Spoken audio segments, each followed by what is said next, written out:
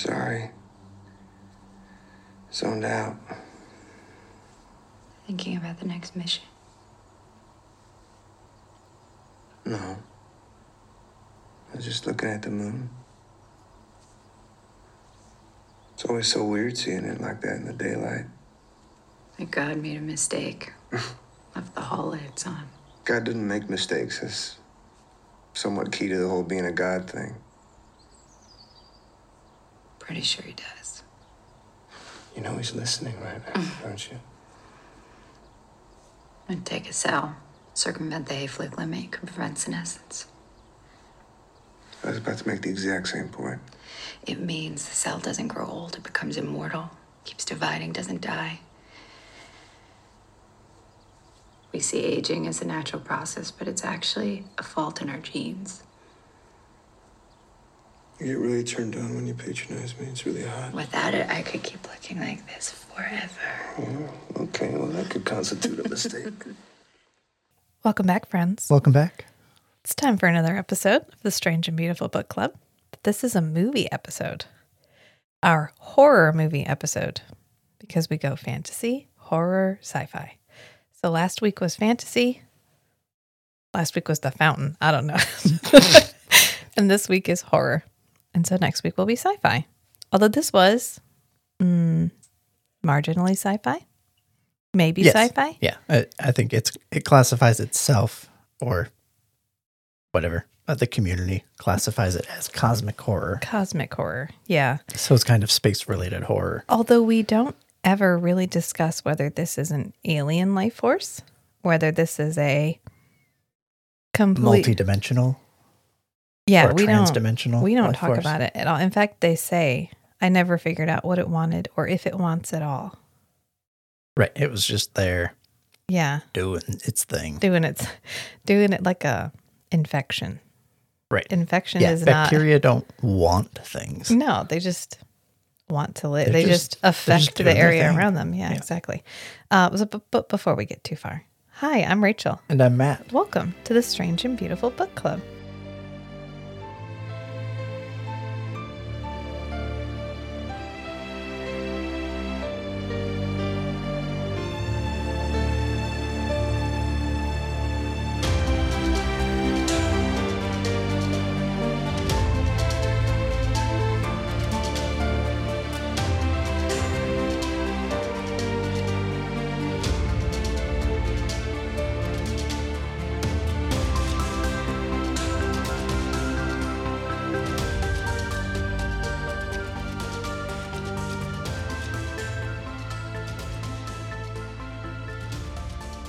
Kate and I always forget to do that. So I get to drop the music in at the most random places, and it's kind of fun to pick where to put the intro. Yeah.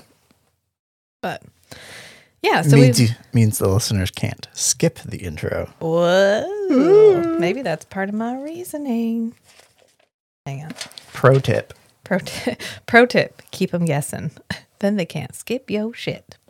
Also, put all the shit at the end so they can just clip it 30 minutes before the end. They don't have to hear me talk about Instagram or Patreon or anything. So we watched Annihilation. Well, hold on. Oh. We have news. We do have news. We have important news. What is that news? We have 2 pieces of news. I'm ready. We got a Patreon. We do. That yes. we don't know. Talked about her in the book. You know what? We should do it in all 3. In a book talk, in a movie, and in a forever night. Because that way, no matter how you pick and choose, you get to find out that we have a Patreon. I have a feeling that this new Patreon doesn't really listen to anything other than the Forever Night episodes. Well, I don't think we can make that generalization. Well, anyway, hi, Meg. Hi, Meg. Hi. Welcome. Welcome to the Strange and Beautiful Community. Friend Club. Best Friend Society. Hey, Ryan. Haven't heard from you in a while. Yeah, and hi, Ryan. Oh, Ryan had to go back to work, so Ryan doesn't get to chit-chat as often. Yeah. But we still like you, Ryan. You're still in the Best Friend Club. Treat yourself. We should make a theme song for the Best Friend Club. I could commission the same guy who did our intro. Same vibe as last one. Yeah. But best friends. But think friendship. Care Bears, that vibe. That's what we're going for. All right, second piece of news. Okay, yeah. 100 followers. 100 followers Instagram. on Instagram. Holy poop. Did you think we'd ever get here in November? I didn't think it would happen in 3.5 months. Yeah, well, you know what? It happened. We were at 63 followers at the book talk that Kate and I did for City of Nightmares because I made a crack about it. And that was what, like 3 weeks ago? Mm-hmm. So we took 3 months to get to 63 followers, and then we took 3 weeks to get to 100 followers. Which was half again above 60. Yeah. Yeah. So I don't know what code I may have cracked. Maybe we reached some sort of distribution tipping point, interaction tipping point for the algorithm. I'm not really sure, but I'm just happy to have all of you, even if you're bots. We love bots. I like Murderbot. Murderbot's a bot. Yeah. Yeah. I work with computers all day. Yeah, exactly. Welcome to everybody. I automate things. We don't discriminate here. So be who you are and love what you love. Even if a bot wants to love our show, whatever. It's fine. Happy to have you. But speaking of, well, there's no robots. Like, there's no segue for this. We're just going to go back to Annihilation. Speaking of the movie that we watched, we watched Annihilation, which came out in 2018. Which makes it the second most recent movie that we've reviewed. Yeah. Or any content that we've reviewed. It's the most recent movie that we reviewed that we actually liked. Yes. Yes. Because we did do everything that we everywhere actually at picked once. ourselves. Yeah, Everywhere All at Once was a fan suggestion. Sorry, Ryan. And we didn't love it. We put a lot of effort into trying to unpack why we didn't love it. So we didn't just I don't like to offhandedly say something's not great. That feels like jumping on the negative review bandwagon that I feel is the preponderance of media right now. It's just, why was this movie shit?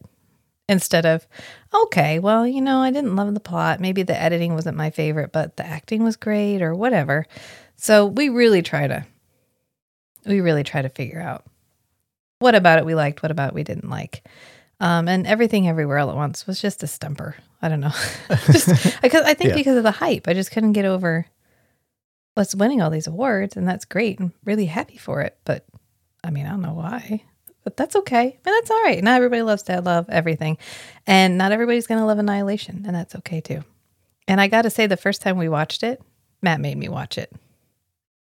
It was the second time I had watched it. Yeah. And you were like, I really think you'll like it if you just give it a chance. Yeah. And I was like, oh.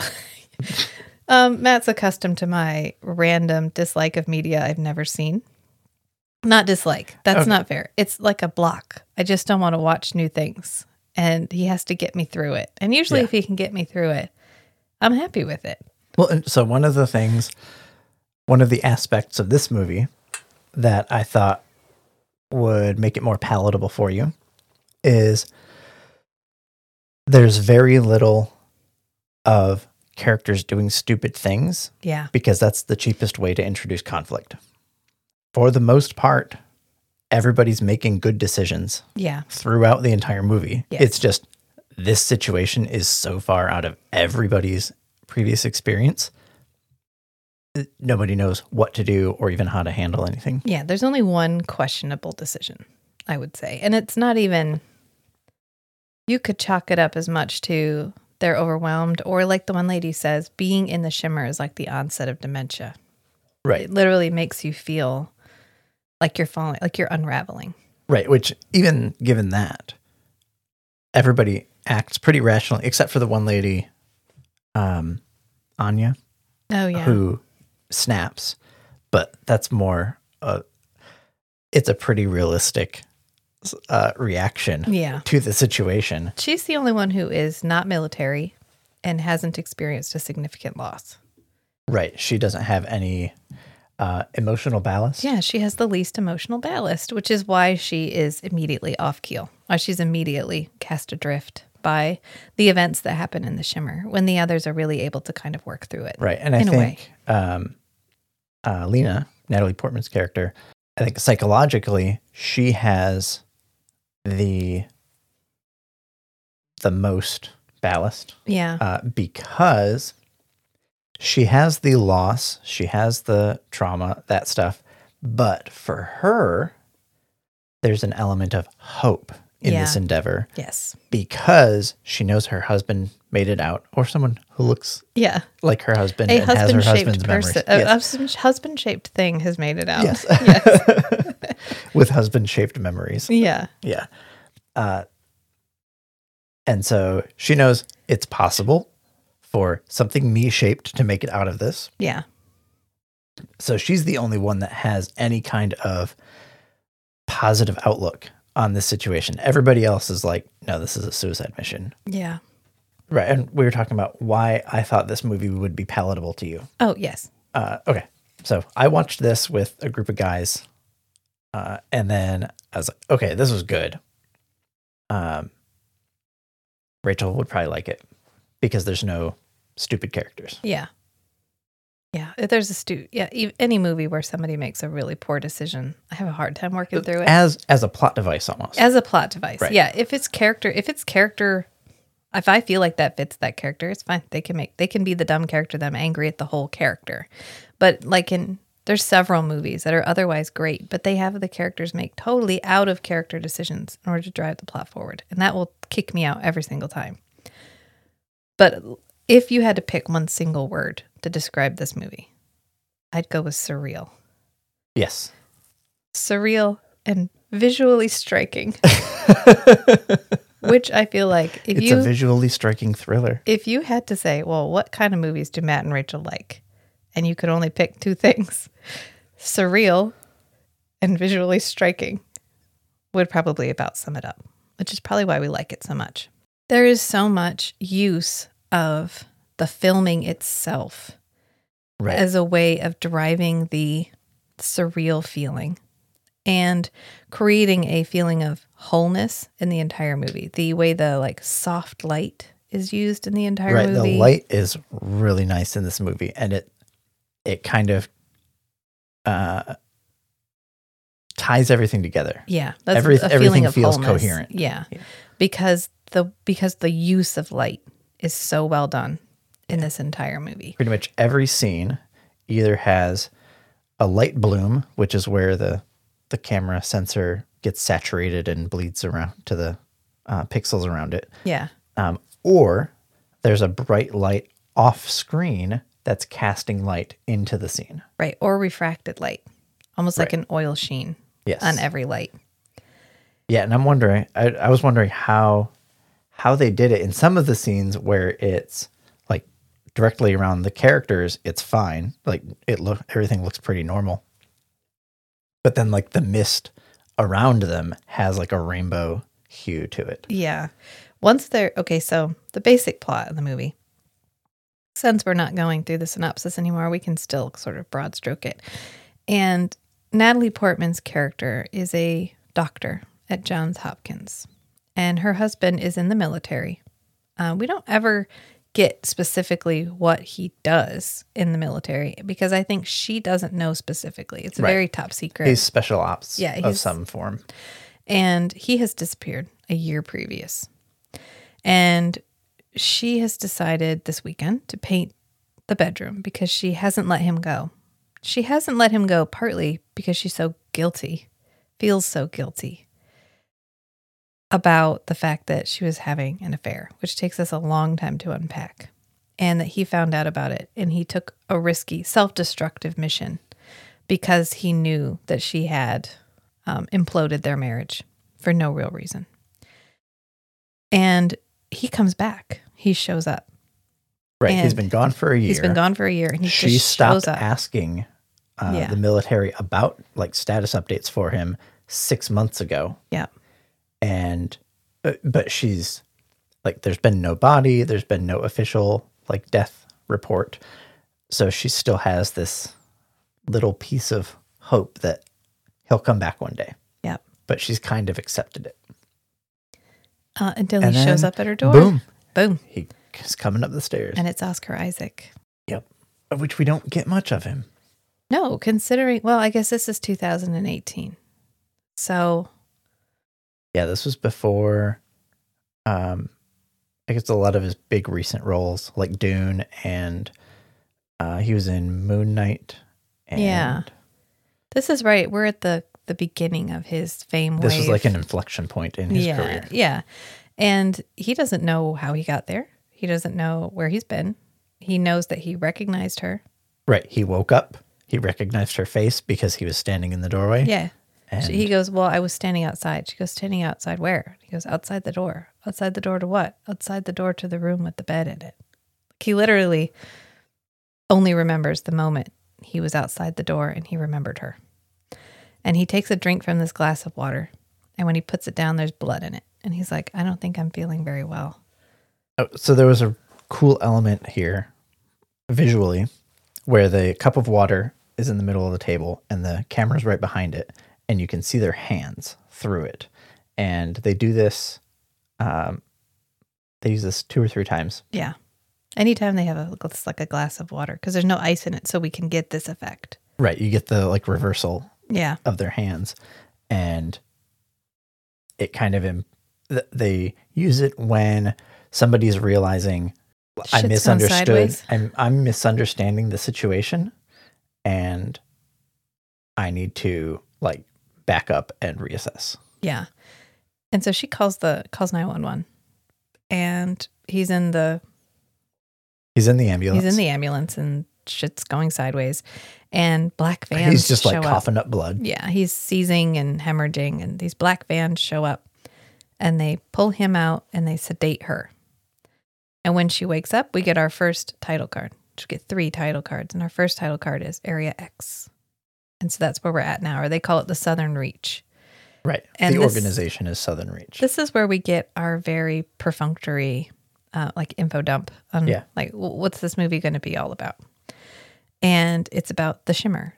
So 3 years ago, this thing came from space. This thing, we don't know what it is. We never know what it is. We see it in the opening scene of the movie. Right. Is this meteorite, this thing crashing on the into this lighthouse. And so the first clue that things aren't normal is that there's this, I don't know, basketball-sized meteorite that hits this lighthouse and there's no crater. No. Right? Something that big hitting Earth from orbit would leave a pretty big crater, knock down the whole lighthouse. But just pokes a little hole in it and then starts this shimmer effect. Right. And that was 3 years ago. And now the aura, the perimeter of the shimmer has gotten much, much bigger. It's growing over time. And it's literally this perimeter of like oil sheen that you can see. It's like a wall. And they don't know what it is. They don't know what's inside of it. They don't know what's causing it. And everyone they've sent into it has died or hasn't come back. Right. And they just keep sending people into it because that's what we do. Let's not innovate. Let's just keep sending different teams and see which possible combination might work, because communications are not getting out. They know that. Right. So you can't send like a probe that's going to send back information because it can't send back information. And you can't direct a probe. It would have to be totally autonomous. So it has to be people that you send in there. And so they're putting together a team. But this team's different. Somehow. Well, they're all women, but... Yeah, they're all women, right, and none of them are military. Well, Natalie Portman, Lena's character, is like, oh, well, this team is all women? And they're like, no, we're all scientists. Which I thought was really interesting because, no, we would not in any way comment if it was an all-male team. Right. But this particular team happens to be all female. I'm not sure if that was their specific purpose or if it was just because this particular set of skills, every single one who had it was a woman, because they're sending in a physicist and a what is she? The blonde lady. Geomagnetologist or something? Yeah, she's studying the magnetic field around, which isn't helping. Like, she's not learning anything, basically. And then they're sending in a paramedic, which must just be for medical emergencies. Yeah. Although Natalie Portman is a doctor, like a medical doctor. She's not. She's more of a researcher. Well, she's a biologist. Yeah, she's a biologist. She describes herself as a biologist. PhD biologist. And a psychologist. Yes. Yes. But the psychologist is doing it more because, well, we find out they have cancer, so they're going to die anyway. Yeah. But they've had to watch all of these other teams go in and never come and out. never hear from them again. She has had to interact with. Right. She and profile selects the and teams. selects the teams. So all of these people that she's had sent to their death. Like, she's had to get to know them personally. Yeah. To evaluate whether they're a good fit for the team. And all these people that she personally evaluated and sent out are gone. Yeah. And so there's probably a lot of survivor guilt there. Yeah. And she needs to know. And I have problems with this character. Ventress is the psychologist. Right. They play her very deadpan. I can't tell if I don't like this character because I don't like the actress that they picked for it, because I don't like the way she played it, or because the character themselves is unlikable. I can't tell which one it is. I don't know if she's doing a great job and that's why I don't like her, or if I don't like her just because she's not doing a good job. I can't figure it out. I got the feeling that she was doing a great job following the director's instructions because for how to play the character. Unlikable, like aggressively unlikable, not in a combative way, but in a totally checked out, totally disassociated from what she's doing way. Every time she's actually conversing with anyone, she's fidgeting. She's playing with a pen. She's doodling. She's like playing with stuff in her hands. She's never fully paying attention to anything that's happening. And she has no inflection.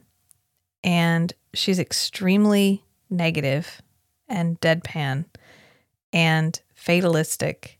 And it's an extremely difficult character for me. Okay. So here's my take on that. I think she's supposed to be challenging for people to interact with, because that makes it easy for, I guess, that way of acting makes it easier for her to provoke a reaction out of the person that she's interacting with. Yeah. Which is good if you're trying to evaluate how people are going to react psychologically in a stressful situation. Yeah. Is you put them in front of a stressful person. Yeah. She's stressful. She would stress me out. Right. And so she keeps responding with questions or very like the most negative interpretation of what you said. Yeah. To see what you do. Plus, she's been there for 3 years. I mean, I think she's right. She's dying of cancer, which we mentioned once. And I don't know. She's just that. That's usually my problem with this movie is I can't figure out where this character / actor / role fits. But regardless, she's not in it that much. Natalie Portman's doing a good job. Everybody else is doing a great job in this movie. So it's okay. It's a very pensive movie. We are allowed to steep in each sort of plot beat that we go through.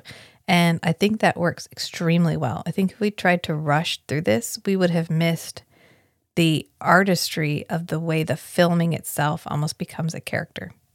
Because once we're in the shimmer, the setting is as much a character as the characters themselves. Because they had to convey through the setting the beautiful deterioration that is caused by whatever this thing was that landed in the lighthouse. Right. And it's kind of an exploration of here's this thing that is completely unknown. And there are amazingly horrific aspects to what is happening in here. But there are also really beautiful things happening. It's a beautiful deterioration because there's this sort of rainbow sheen to everything. Or they come across this vine, and this vine is one species, one vine, but it's literally producing all of these beautiful, vibrantly colored flowers that are all clustered different together. And they're all different because this field, the shimmer, is not just refracting light. It is refracting everything, including genetic possibility. Including memories. Including everything. Yeah. It breaks everything apart into its component pieces and recombines it.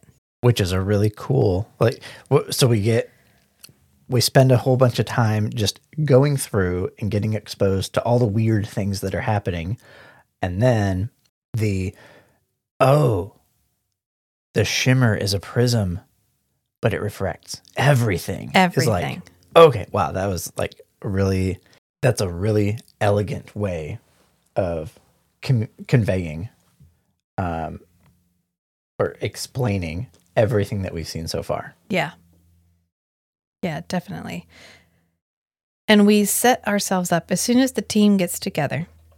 And Lena, who is ostensibly our main character, hasn't told anybody that Kane or Oscar Isaacs, the one person that everybody knows came back from the shimmer, but is dying. She doesn't tell them that this guy is her husband. She's deliberately hiding that fact because she doesn't want it to affect how they interact. Right. So they go into the shimmer, and then we cut to a flashback, which we do a lot of. I really like how we have almost 3 elements here. We have her dreams, we have flashbacks, we have in the shimmer, and we kind of interweave all of these.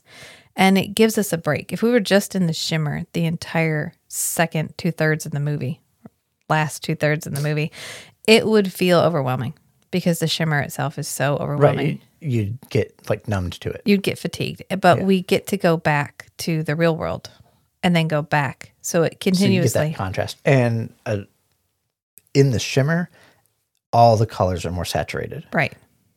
And then anytime we're outside of the shimmer, it's almost like everything is deliberately suppressed color-wise. Yeah. Yes. And so we walk through the shimmer. Oh, except for her memories. Yes. So she gets her we get a memory, and then she wakes up in a tent. And this is our immediate establishing of the fact that everything is going to feel surreal in the shimmer, including the timeline. Right. They don't know how long they've been there, except that according to their rations, it could have been as much as 4 days already. Right. And I think this is really valuable plot-wise because it justifies why literally nobody has come back. Even if they walked through the wall and then boom, they all wake up in their tents. Yeah. Even if you were like, okay, you 2 people, you're going to carry the camera, you're going to walk through the shimmer, you're going to take 10 steps, and you're going to walk right back out. You couldn't do it. They may have even attempted that. Yeah. But it didn't work. Right. Because as soon as you're in. You're gone. You have to like acclimate to it. Yeah. And we get our first. And it's very reminiscent of when Kane showed up at the house. Yeah. And he's like, I don't know. All of a sudden I was here and I recognized you. Right. Yeah. And we get our first kind of monster, and it's a crocodile. And it attacks the physicist. Yep. And grabs externally, it looks like a super crocodile. But they shoot it with a lot of bullets. And or it's an alligator. It's an alligator, but it has like multiple different kinds of sets of teeth. It's got a weird it has mouth. sharp teeth. Yeah. It's, again, refracted, changed. Sometimes horrifically, like the super alligator. And sometimes beautifully, like later we get to see some deer whose antlers are flowers. Right. Are long flower stalks. And I love that we didn't go just monster with this. Right. That it is horrific what is happening. This entire natural world is getting deconstructed and refracted and recombined. But that doesn't mean that every combination is horrific. Right. That's a really nice part of this movie. Yeah. Is because they went, if you completely disconnect the kind of natural growth of things, the natural development of things, yeah, and just randomly mix things together.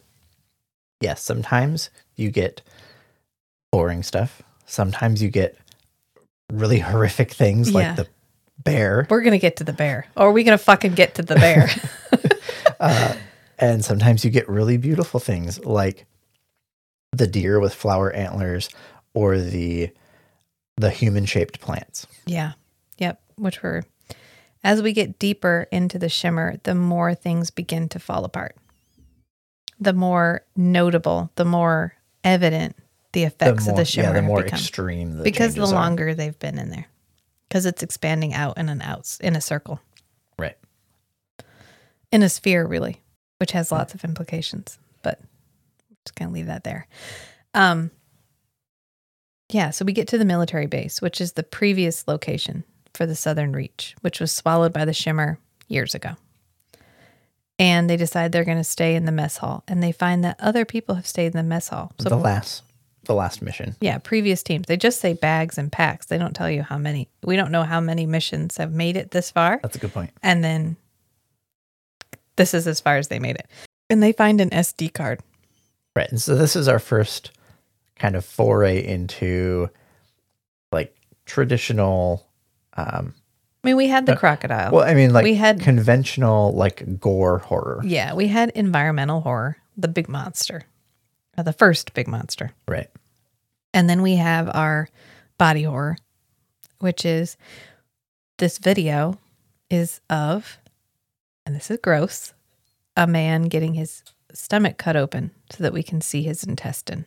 But it's not intestines. It's like moving and slithering. Right. It's really thick and it's all sliding around. Yeah, and we see Kane, which this is a video of Kane and Kane's team. We see Kane actually stick his hand underneath one of the intestine pieces and it's sliding over his hand. And they immediately turn it off, which, okay, it's gross. I get it. But was there more on the tape? We never go back and look. They're just there might be some useful information. Right. There. We just check out immediately, which, okay, it's gross. I'm not saying it's not gross, but was that how much footage was on there? They could have kept watching. There could have been more information that they could have gleaned from this tape, but they're all just so grossed out. Which, at this point, they've been in the Shimmer for ?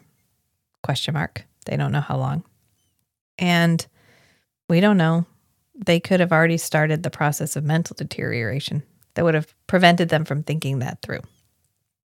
They end up going to the pool, the empty pool. Where the video was recorded. And the guy is still there. His body ish is there. Yeah, it's his body has bloomed. It has become something different and more. Whatever was in his belly grew and became and something pushed else. The top half of his body up about 6 feet. Yeah. It's a lot. It's a lot. And they end up leaving. They don't stay. They stay at the base, but they go into this elevated guard post. Almost like an air traffic tower. It's a watchtower. Yeah, to sleep the night. But this is the one part that I thought, okay. Because instead of putting our watches in the watchtower, the person who's on watch goes down into the long level. Grass into a concrete bunker thing, which isn't even really a bunker thing. It's like a It's like a guard station with no windows. It reminded me of like a little stall at a market. Yeah.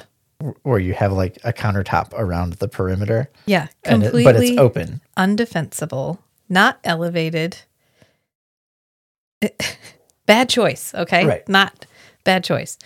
So for some reason, they have decided that whoever's on watch is going to be down there instead of, and they have night vision goggles. They could have been up in the guard tower scanning the fence line with the night vision. Anyway. I think, okay. So I think they did this just so we can meet the bear. Well, I think so Ventress and Lena can have time to talk to each other about the secrets that Lena has been keeping from the rest of the group. Yeah.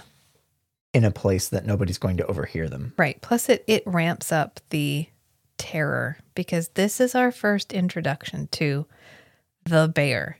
The bear. And let me tell you, the bear is hands down the scariest fucking monster I have ever seen in a horror movie. In any movie ever. I've watched a fair number of horror movies in my time, and the most of them, it's not a scary experience. It's a entertaining experience. It's funny, mildly traumatizing, but this bear haunts me. This bear is terrifying. And when we first meet it, it's just a bear. It's a big bear. It's a big fucking bear. Right. We just see it through the night vision goggles dragging shepherd away. Shepherd away. Yeah. And so it gets one of the characters and shepherd and drags her away. And she never has a chance. They never catch up with her because they all hear something break through the fence. And instead of staying in the guard tower, they all come down to the long grass and the indefensible. They all come out with guns drawn. That's true. That is true.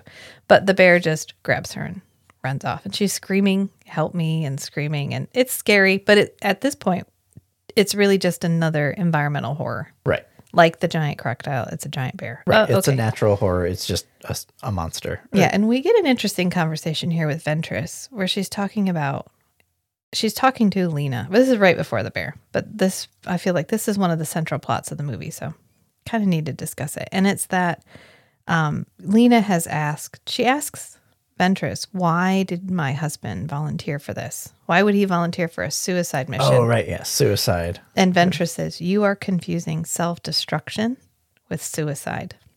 Almost nobody commits suicide, but almost all of us self-destruct.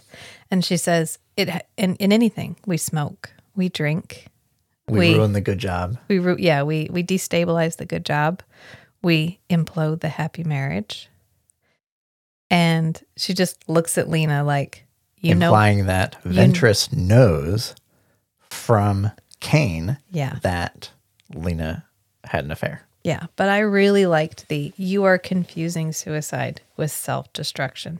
Because earlier in the movie, we had talked to, they were discussing God. And Lena and Kane, in a flashback, were talking about God and how God doesn't make mistakes. And so Lena says, we don't actually have to age.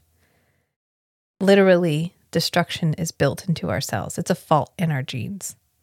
Right. And her specialty as a biologist is the programmed life cycle of the cell. Yeah. And she was discussing that, self-destruction is built into all of us. And we get a lot of subtle hints because we're also seeing Lena, who has escaped the shimmer, and she is telling us the story of what is happening in the shimmer. Or she's telling the people at the base. Right, she's getting interviewed. She's getting debriefed. And at one point, she looks down and scratches her arm, and she has this figure 8 tattoo on it. Right, which, right after the alligator, she looks at her arm, and she's like, oh, I have a little bruise. I must have gotten that from the alligator. Right. But that's the start of this tattoo showing up, which I think it's from... Alma, yeah. It's from one of the other... characters. Groups. Yeah. One of the other people in her group, they have a tattoo on their arm, and it's slowly showing up on Lena's arm. Which a tattoo is not genetic.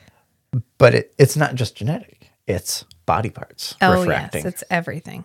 They are all becoming each other. Yeah, they're all mixing. And we see an extreme form of that in the video at the lighthouse where... Yeah, far later. There's a video of Kane, maybe but they've not. all become Kane. Right. They all look the same, or at least another person in Kane's group has come to look exactly like Kane. Right. But he has a different accent. Right. He has a different accent. Yep. Anyway. All right. So so after we leave the Southern Reach, I was reorienting myself. So we leave the abandoned Southern Reach, and we're all a little bit more morose. I mean, they've all been a little bit frightened up to this point, but nobody had died. Right. Shit was a little weird, but there was still the possibility they could all get out. And now Shepard has died. And they're all handling it a little bit differently, but Alma is handling it the worst. Alma or Anya? Anya, sorry. Okay. Anya. Before they leave, there's a confrontation in the top room in the watchtower where Ventress is like, we're going to this town that was evacuated. Oh, yeah. And Anya's like, no, we're going getting back. the fuck out. Yeah. And Ventress is like, well, then I'm going by myself. Yeah. And she's like, well, thanks for the fucking backup, Lena. And Lena's like, what? Huh? Lena's like, what? I'm sorry, I wasn't listening. She's like, were we arguing? She was having a Nick Knight moment. Yeah. And she's like, well, she was. She really was. Because she was lost in her thoughts about Kane and all that was happening and implications. So Lena's like, oh, Oh, yeah, I agree with you. We need to get out. But... Plot twist. I think the best way out is the way that Ventress is going to the coast. To the coast and then follow the coastline out. And go south. Yeah, because nothing's working. The compass doesn't work. The GPS doesn't work. They can kind of use their watches. They can orient with the sun. Yeah, but nothing is reliable. Everything is refracted. They're in a prism. They can't rely on it. So the only thing they could rely on a landmark. They could walk to the edge of the water and walk along the water. And so that's what Lena suggests. And we go back to the Lena that is telling the story. And they ask her, did you really believe that? Why'd you lie to them? And she goes, well, I didn't really lie. I didn't know what leaving the prison, I didn't know what leaving the shimmer meant. I didn't know why going back would somehow be better than going forward. Right, because for her, this isn't just an information gathering mission. Yeah. This is searching for a cure and maybe an explanation about her husband. Right. And at this point, she has looked at her own blood and realized it's inside of her. They're all being affected by it. They're all being changed by being in the shimmer. So there's no going back. They're infected effectively. Right. And they go to the nearest town, which this is mostly unpopulated swampland. But there was one town and they had evacuated it years prior. So there are theoretically nobody there. But when they get there, there's these really beautiful like flower statues of people. Right, and it's left ambiguous and it's about whether it's people that turned into plants or plants that just grew like people. Grew in the shape of people. Yeah, because of the DNA that was left behind and how all of our DNA contains the code for what we're supposed to look like. The body structure. Yeah, your body structure. And this is when they really kind of start to figure out what this shit is, like what's happening. This is when we start to put some of the pieces together. Right. This is when the physicist, I forget what her name is. Radek. Yeah, Radek. This is when the Valkyrie. Yeah. Which this came out right after Thor. Yeah. Which was like a huge contrast in character for her. She's a very different character. Yes. In this. Yes, absolutely. Yeah, this is where she says the line that the shimmer is a prism for everything, not just a light. It refracts light. It refracts radio waves, which is why none of their communications can get out. Right. It's not blocking it. It's just... And it breaks apart and recombines everything. Anything. It doesn't care what it puts together. It can put plants and body people. Body parts, memories. All of it. Yeah. And this is where we get our first glimpse because Anya, up to this point, everyone had kind of been like we were sad, but we weren't antagonistic towards each other. Kind of. But we're really starting to reach a point where at least one member of the party is not okay. She's about to snap.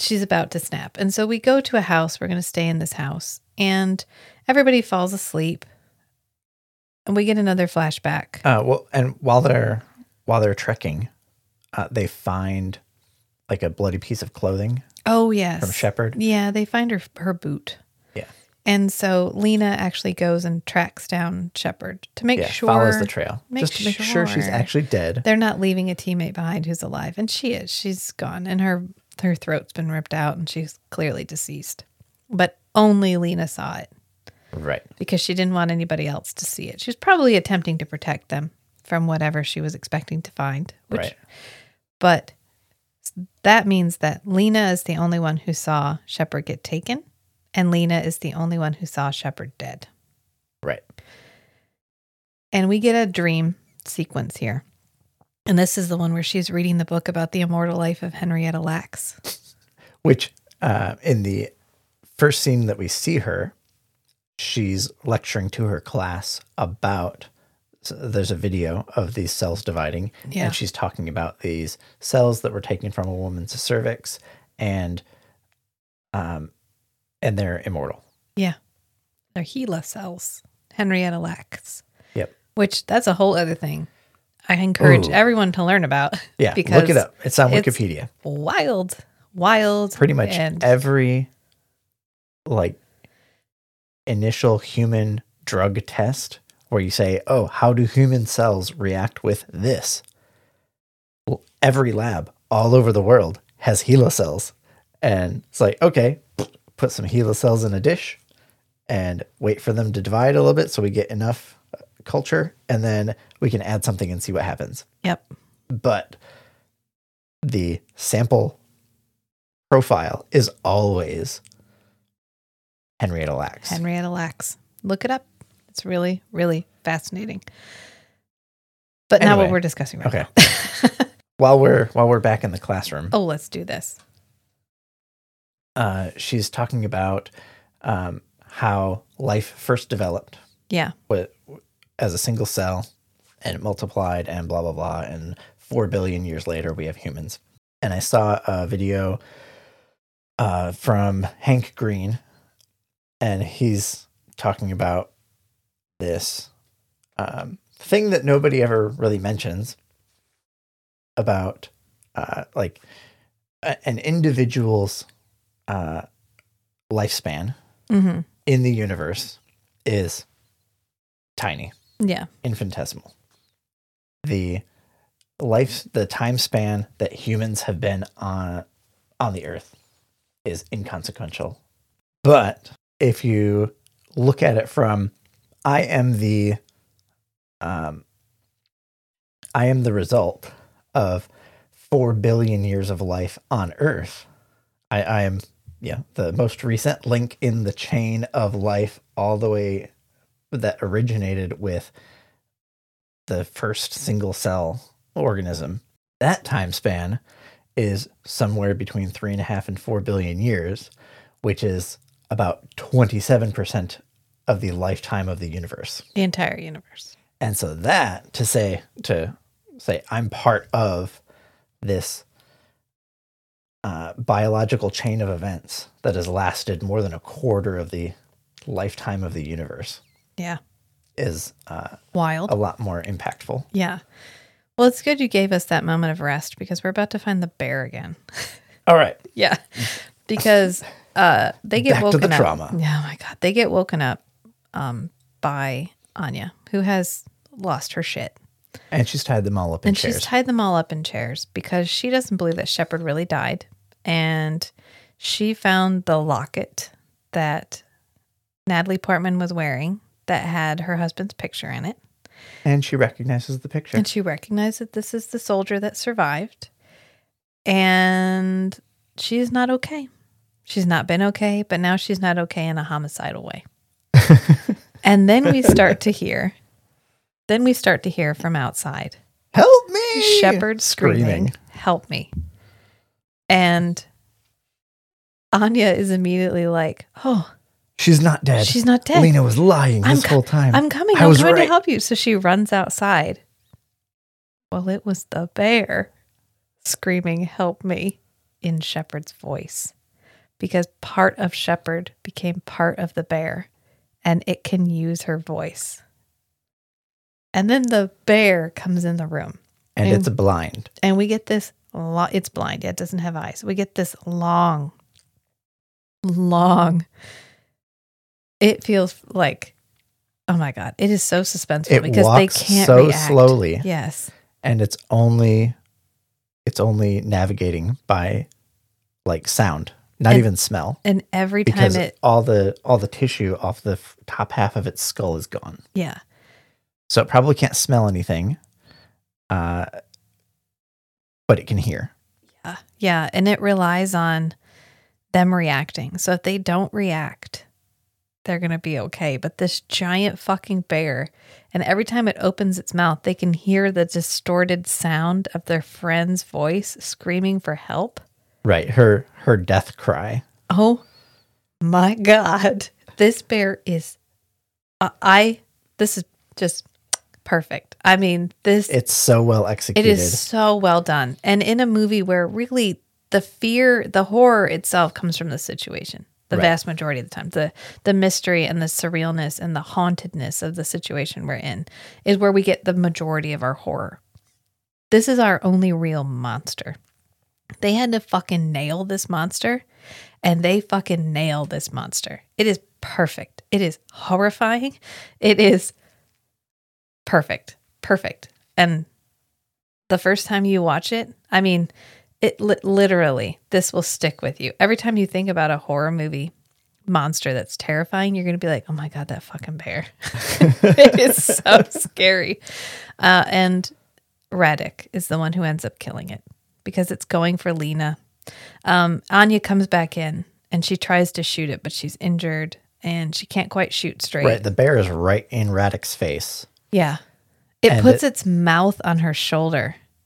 Right, probably trying to figure out if she's food. Yeah, it literally bites her shoulder, like holds its teeth on her shoulder, but not biting her, trying to get her to react. And that's when Anya comes in and starts shooting it.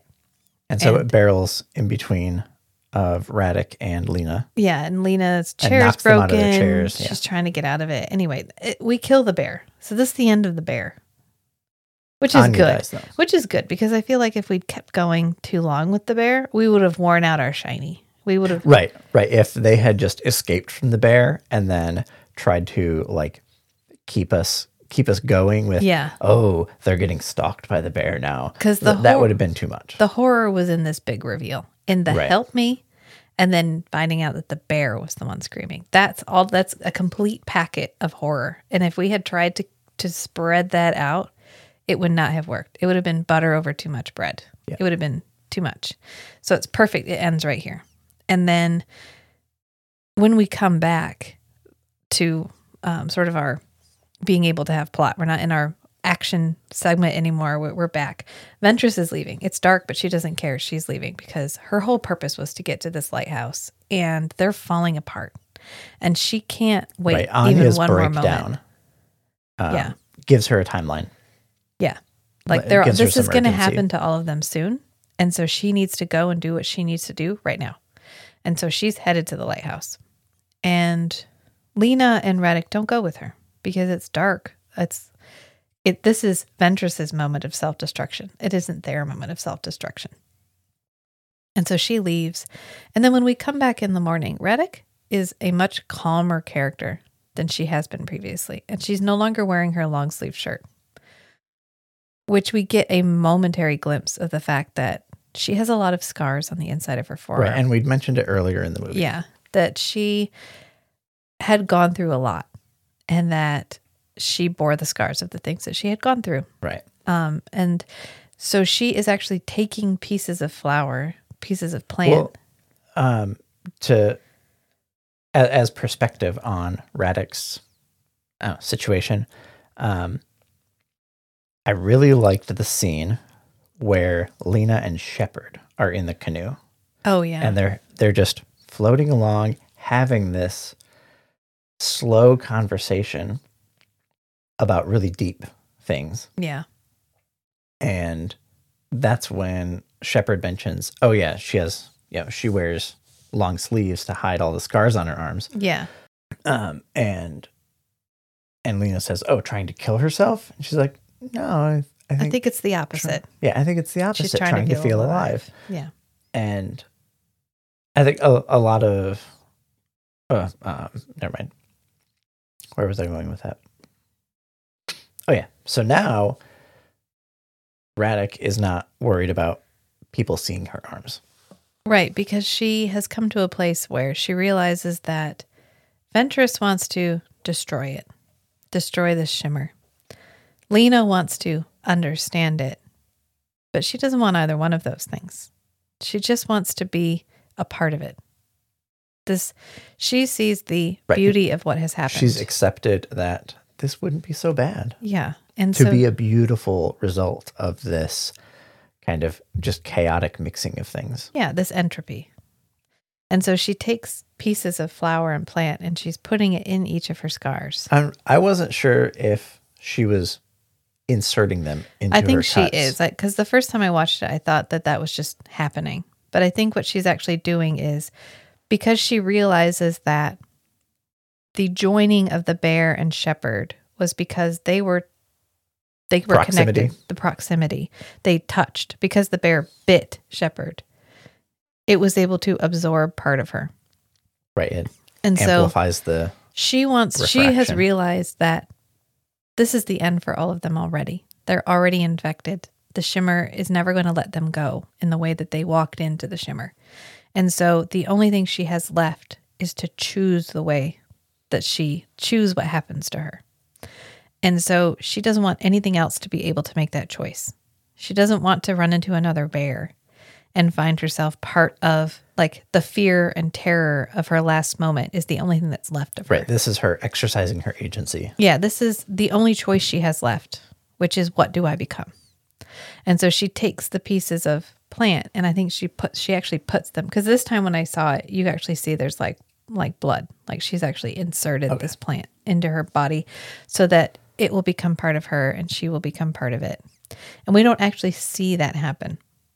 She starts as she's to walk walking away. We cut away and back to her walking away like 3 times, and each time she has more flowers growing out of more her green, all over the place. She's becoming one of these plant sculptures as she's walking away, but she walks kind of out of frame behind around this the corner. bush.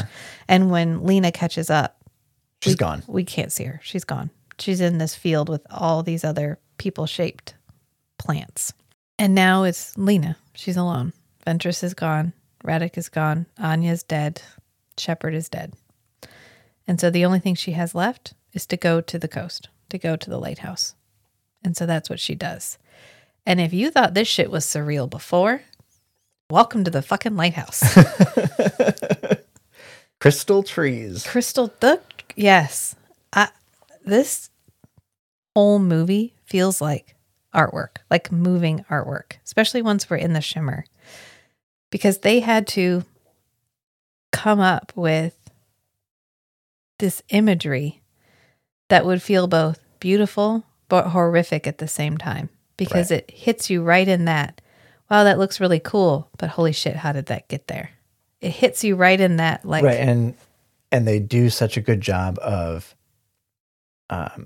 making it a gradual thing. Yeah. Right. When you first get there, there's multiple different kinds of flowers growing on the same thing. Okay, well, that's weird. Yeah. Oh, the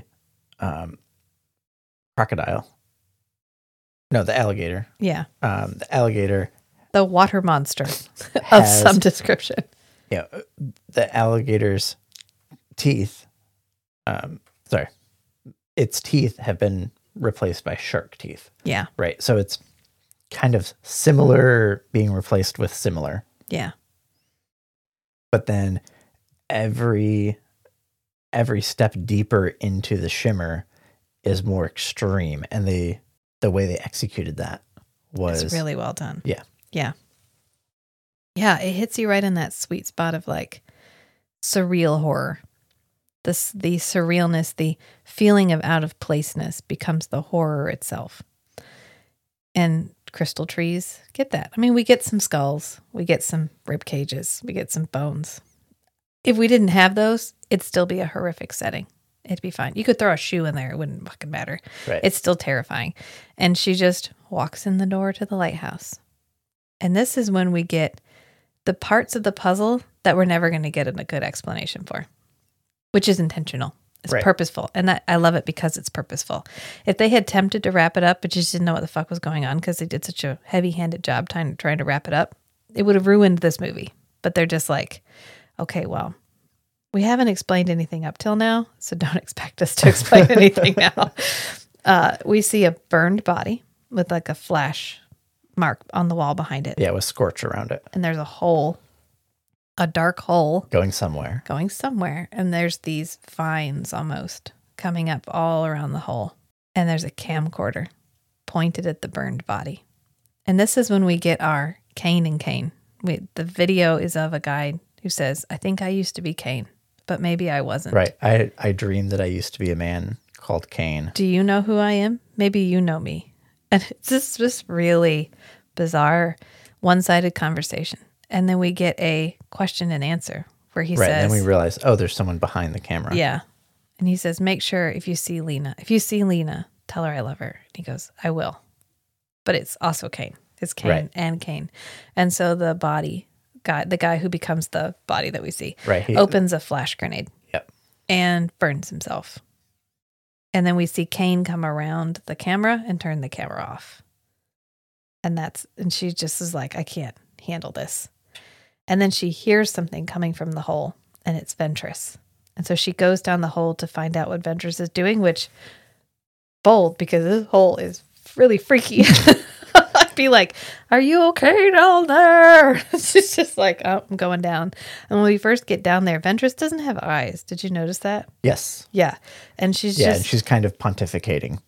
Yeah, it really, I mean, at this point, you just got to watch it. I can't replicate any of this dialogue because this is just, all of it is to give you tiny, what feels like pieces of truth. Right. We're in this. This is the first time it feels alien. Yes.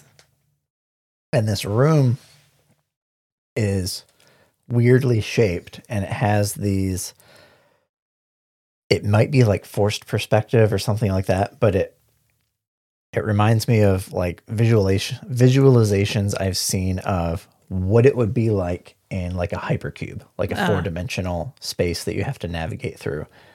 Cube 2, hypercube. Karen Davies is in that. He is? Yes.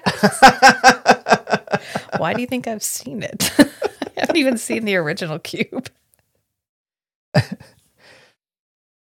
So this is like everything up till now is like, oh, like we're still on Earth. It's just everything's mixed together weird. We have dropped off the motherfucking deep end. But now she went into this hole, and now we don't even feel like we're on Earth. No. This is a completely alien room. Yeah. And everything's like fractal shaped. Yes. And Ventress turns to look at her, and she looks like Ventress again. Yeah. And she says something about like, we're all going to be broken apart into our smallest pieces until nothing remains. And that will be Annihilation, which is where we get the title of the movie from. Yeah. And then she goes a little bit extra and just vomits light all over the place. Yeah. Deflates like a balloon. Like she was filled with light, and then she vomits all this light up and becomes nothing. It takes every part of her. And then this light coalesces into a ball. Which this like gets churning, turning fractal almost thing. And this gets a little birth imagery, because we have this egg almost, right? This really creepy, which we're getting our like sci-fi music. Right. This is the first time we've had like up till now, the bass tones. Yeah, up till now they've given us some folksy music. We've had a little guitar, we've had a little whatever, some surreal, like the buzzing, like the low buzzing they'll do sometimes when they really want you to feel disturbed. But we haven't had our like bass, our sci-fi bass. This is our first sci-fi bass moment. And she's staring at this thing, this being that has coalesced. We don't even know if it's sentient, so we can't really call it a being, but this thing that has coalesced in the middle. And she provides genetic material.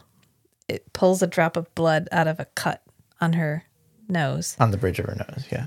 And it goes into this, it's not an egg, but let's call it an egg. She donates genetic material to this egg, and it becomes her. Well, it becomes a thing. It becomes a physical body that is reminiscent of Natalie Portman's body. And so she's like, oh, fucking nope. And she dips out the hole. She's like, and I'm gone. But by the time she gets out of the hole, the thing is standing out there. Right. And then we get... This is almost as freaky as the bear. This thing, this humanoid thing. Because at first it's watching her to mirror her. Right. Let me think. There was another movie that did this.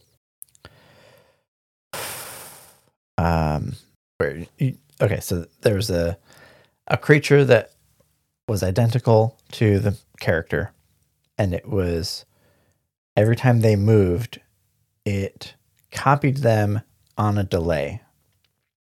And then as they got closer and closer together.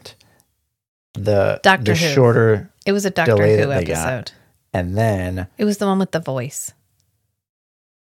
The voice. Remember, he would say something and then they'd hear the echo of the voice, and then it got closer and closer together until the voices were speaking at the same time. Oh, yes. And he was like, stop speaking. That was the one where they were on that diamond planet. This was the elevator episode. Yeah, it was the one where they were on the train on the diamond episode. Yeah, a thing possessed the character. Yeah. And then it was mimicking the doctor. Yeah. And then it got to where they were speaking at exactly the same time. And then it was speaking first and the doctor was speaking second. Yes. And so that's kind of what that reminded me of. Yeah. But I couldn't remember the exact scene. Right. We love you, David Tennant. We're so glad you're back. Yeah, this whole part's freaky. It mirrors her until she attempts to escape. And when she attempts to escape, it almost suffocates her by pushing her against the door. Right. And then it kind of drops her on the ground and it gets into the same position. And they're mirroring each other. And it's continuing to mirror her, but now it doesn't need to see her. It can just do what she's doing without having to look at her. Right. And Natalie figures this out pretty quickly. Matt called this Dark Lena. Lena and Dark Lena. Right. She figures this out pretty quickly. I told Rachel it was a reference to Dark in Link. Link to the Past. You have a room where there's a copy of you that moves the same way you do, and you have to get it to move into a specific spot. Yeah. Anyway. But it's a little more intelligent than that. Yeah, and it's anyway. So this is Dark Lena. And Lena leads through using her own movement. Leads it over to the bag with the incendiary grenades. One of the flash grenades and hands it to the creature, the humanoid thing. Yep. And it holds it. It holds it. And she pulls the pin, snaps the thing, and is like, good luck with that. And just yeets. And it explodes. And right before it does that, as they're holding hands and she's getting ready to pull the pin, the proximity again, it starts to look like her. Right. And by the time it explodes, it looks like Natalie Portman. And it lights on fire. It bursts into flames. And then it's just right. And we don't know why this grenade caused it to combust. Yeah, when the previous one didn't. I mean, because the other one blew up right by the same thing that lights on fire this time. But it didn't light on fire last time. The roots on the wall. Maybe the roots hadn't extended that far yet. I don't know. It ends up setting the entire lighthouse on fire. And we get our final moment of Lena standing outside the lighthouse, looking at the lighthouse as it's on fire. But it's meant to be deliberately ambiguous who is standing outside the lighthouse. Right. Because even though the thing turned into the humanoid, the generic humanoid again. The Lena that was holding the grenade turned into the humanoid-ish thing. Yeah. We don't know if that was real Lena that got turned into. Yeah. What happened in that moment when it looked Lena like escaped? What happened in that moment when it looked like Lena? What else got transferred? Right. How much did they become one thing in that moment? Right. And so we saw a lot of Lena go into the creature, but how much of the creature went into Lena? Exactly. Yeah. And we see burning crystal trees and the shimmer disappears. Yep. And this is where we picked up at the beginning of the movie, because Lena gets out, they get Lena, and now they're trying to figure out, how did she get out? What happened to everybody else? How did she take down what happened? What was it? What happened? Because now the lighthouse is just ash and everything is gone. And she's like, look, I don't know what to tell you. I burned it. You're welcome. Can I go see my husband now? And so they let her go, and she walks into the little tent, because as soon as the shimmer disappeared, he got better. So he's not dying anymore. He got better. He got a lot better. And so she goes in there and she says, you're not Kane, are you? And he goes, no, I don't think I am. Are you Lena? Are you Lena? And she's just like, give us a kiss. She deliberately does not answer. She pulls a Nick Knight again. She does not answer that shit. She's like, I don't know, but you could hug me anyway. I didn't even say anything. They just come in for a hug. Right. And we see his eyes shimmer. I could have almost done without the eye shimmer at the end. His eyes shimmer, her eyes shimmer. Okay. And we don't know if that's because they were in the shimmer and they're changed, or are they part of what made the shimmer? Because maybe this was its way of getting out and doing more damage. Because they'd found a way to destroy it. It needed a way to move around. Or I would have, you know what I would have liked? I like the ending. I'm not saying I don't. But I think what would have worked a lot better is if we had come in for this hug and then the light behind them just broke into like a prism and then came back, implying that the shimmer was not gone. That I would have, that would have been okay. Right. It's just localized inside them. It feels so after effect that like the shimmer on Lena's eyes isn't even completely lined up with her eye. It slightly appears up on her eyelid as well. Like they just dropped a circle on there and didn't quite crop it correctly. Yeah. It's okay. It's fine. It doesn't ruin the movie for me in any capacity. I like it, but I think it would have been better if we had continued the light effect we had in the shimmer. If we just had a taste of that at the end, instead of deliberately attributing it to right, using the environment rather than the people. Yeah. I think I would have liked that better. But overall, great movie. It's a good movie. Yeah. Rewatchable. We haven't watched it since the last time we watched it.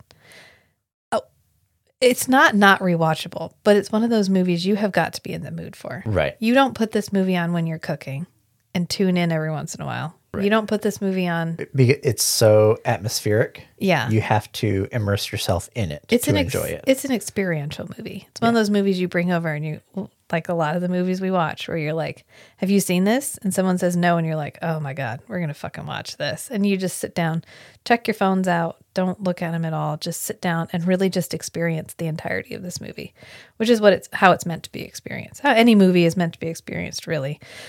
But because the setting and the lighting and the subtle background effects are so important to your overall understanding of the movie, you really have to be present for this entire movie. And that's what we like. It makes it good. And Natalie Portman's good in this. Oh yeah, she does an amazing job. Especially like when they're sitting at the kitchen table. Yeah. Her emotion, her reaction to this slow reveal that Kane doesn't remember things and whatever. It's very believable. Right. Yeah. Yes, she plays that really well. Yeah. It's you're there with her. I'm hit and miss on Natalie Portman. Sometimes I really like her, and sometimes I'm not sure why they cast her in this. It's probably down to the director. Yeah. But she's brilliant in this. And Oscar Isaacs, as much as he's in it, is good. Everybody's good in this. Except for the Ventress character, who is just an enigma to me. But I don't think she's bad. I think it's just the character. I'm thinking it's the character. Yeah. That's what I'm going to go with. Because it's I don't like her. And I don't know why I know why I don't like her, but I don't know if that was intentional or if that's because, you know what I need to do? I need to find something else that actress is in and watch it.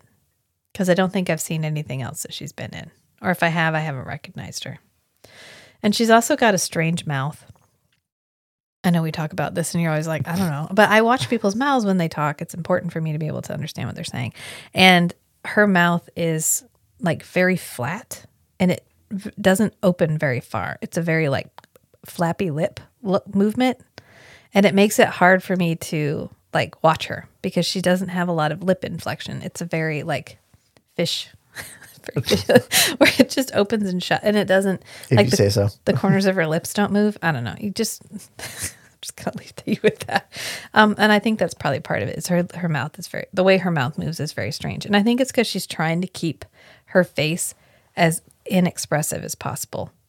And so to do that, she's almost holding her mouth immobile and only moving it as much as required to gain inflection for the words she's saying. Yeah. Did you have anything else you want to add about this movie? I think that pretty much covers it. I mean, that covers it. We liked it. It's good. Highly recommended. I think it's definitely horror. I'm glad we covered this as a horror. I was like, should we do this as a sci-fi? No, I'm glad we do it as horror. So I hope you watched it because if not, this is not a movie you want spoiled. Right. You want to watch it fresh the whole time. Right, the gradual reveal. And can we all just agree that the bear is just crazy fucking shit? Yeah. The bear is just wild. We watched all of Mandy, and I wasn't terrified of a single thing in Mandy. But that bear just gets me. I think it's the human voice. Something about the human voice in this terrifying creature. And like the death sound of this human. This like final scream for help that is an eternal part of this. Well, and the disfigured bear. Like the top half of its skull is exposed. Yeah. Oh, it's wild. It's good. I know I keep saying that. I always say that. I'm sorry. That's me. Who I am. I say it a lot. Also, it's fine. It's good. You know, important parts of my repertoire. Mm-hmm. So if you enjoyed this, feel free to follow us on Instagram. We have 100 followers now. Well, we did at the time of this recording. May have dropped. I don't know. Maybe we'll lose some bots. But at the time of this recording, we have 100 followers and 4 Patreons. Woo. One of which we don't know. You could be lucky number 5. Did you know that? You could go join Patreon right now. I have a $1 tier. I have a $5 tier. I have all the way up to a $25 tier, which felt ambitious and still feels ambitious, but I'm leaving it because you know what? Somebody out there is going to fall in love with us. I can tell. 101. Heck yeah. Which means we could lose 1 and still be at 100. Yeah, I'm happy. I think I'm happy. Are you happy? Yeah. Yeah. So we got Patreon. We got Instagram. Come follow us. Something happened to the website and it broke. I don't know. It's probably related to the fact that I'm a brilliant website engineer. It works. It's just that we can't tell what the links say anymore. So I'm going to sort that out. Yeah, the button color and the text color in the button is the same. Yeah, I didn't do that. Something did that. I'm going to blame the cosmic storm, like the sunstorm that's happening right now, solar storm. It's also why I've been moody all week. So I'm just going to say everything for this entire week. It's the solar storm. Solar storm. Yeah. Yep. I'm just going to leave it at that before the solar storm wipes out this recording. So. Remember, sometimes the strangest things are the most beautiful too. So be who you are and love what you love. Until next time, friends. Bye. Bye.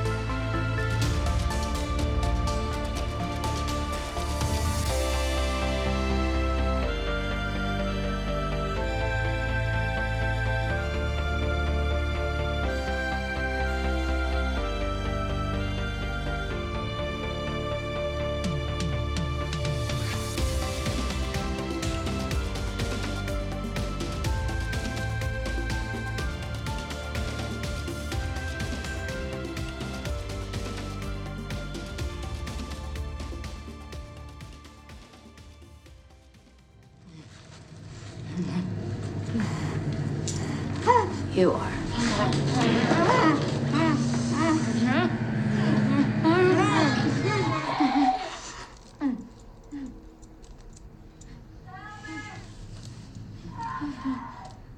Oh, yes. You said she was dead.